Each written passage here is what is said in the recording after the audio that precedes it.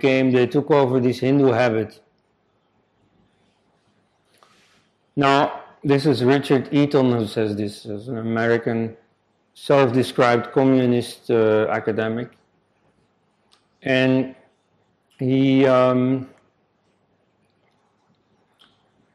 claims that Hindus on a massive scale destroyed temples, that this was their want.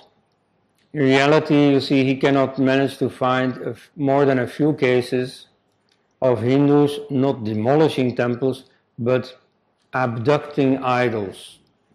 You see, in some cases an idol was a prestigious thing, it was a work of art and so on. And so rulers wanted to have it.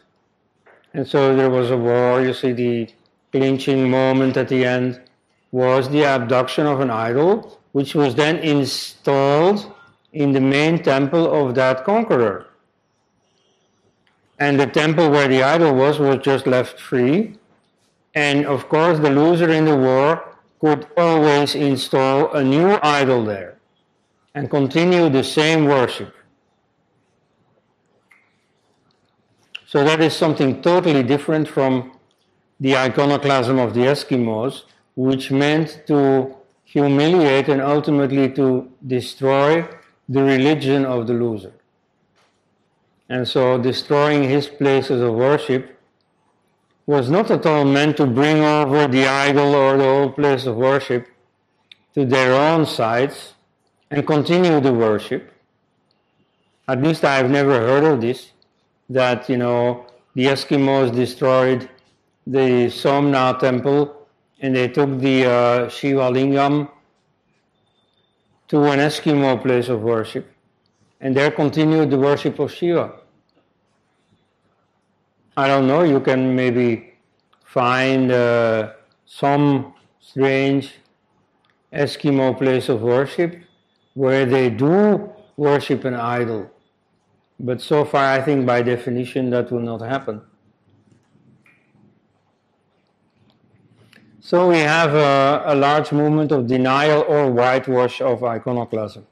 In India, that means largely the heavy minimization of iconoclasm. In the great days of the Ayodhya controversy, many secularist historians went as far as to deny iconoclasm altogether. That far, very few people would dare to go. So the usual story now is to minimize it. Yeah, okay, it may have happened a few times. First of all, the Hindus have brought it on themselves, and anyway, it wasn't so much.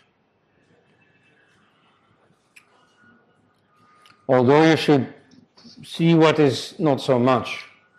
Like, for instance, Eaton admits a single case of iconoclasm when the troops of Muhammad Ghori or his lieutenants conquered Varanasi in 1194. Now then you should go to the footnotes. This is one case of iconoclasm. Yes, but he himself admits that 1,000 temples were destroyed.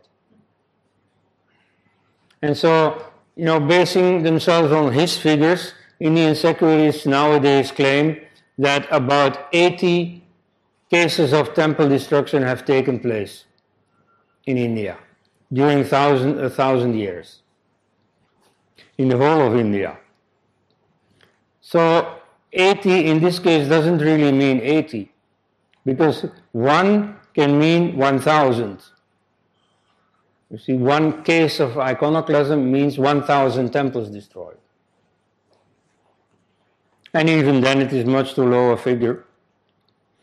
In Gilgit and Baltistan, which is a very, very thinly populated region, already more than 80 temples got destroyed in a decade. So for the whole of India in 1,000 years, it will be more than that.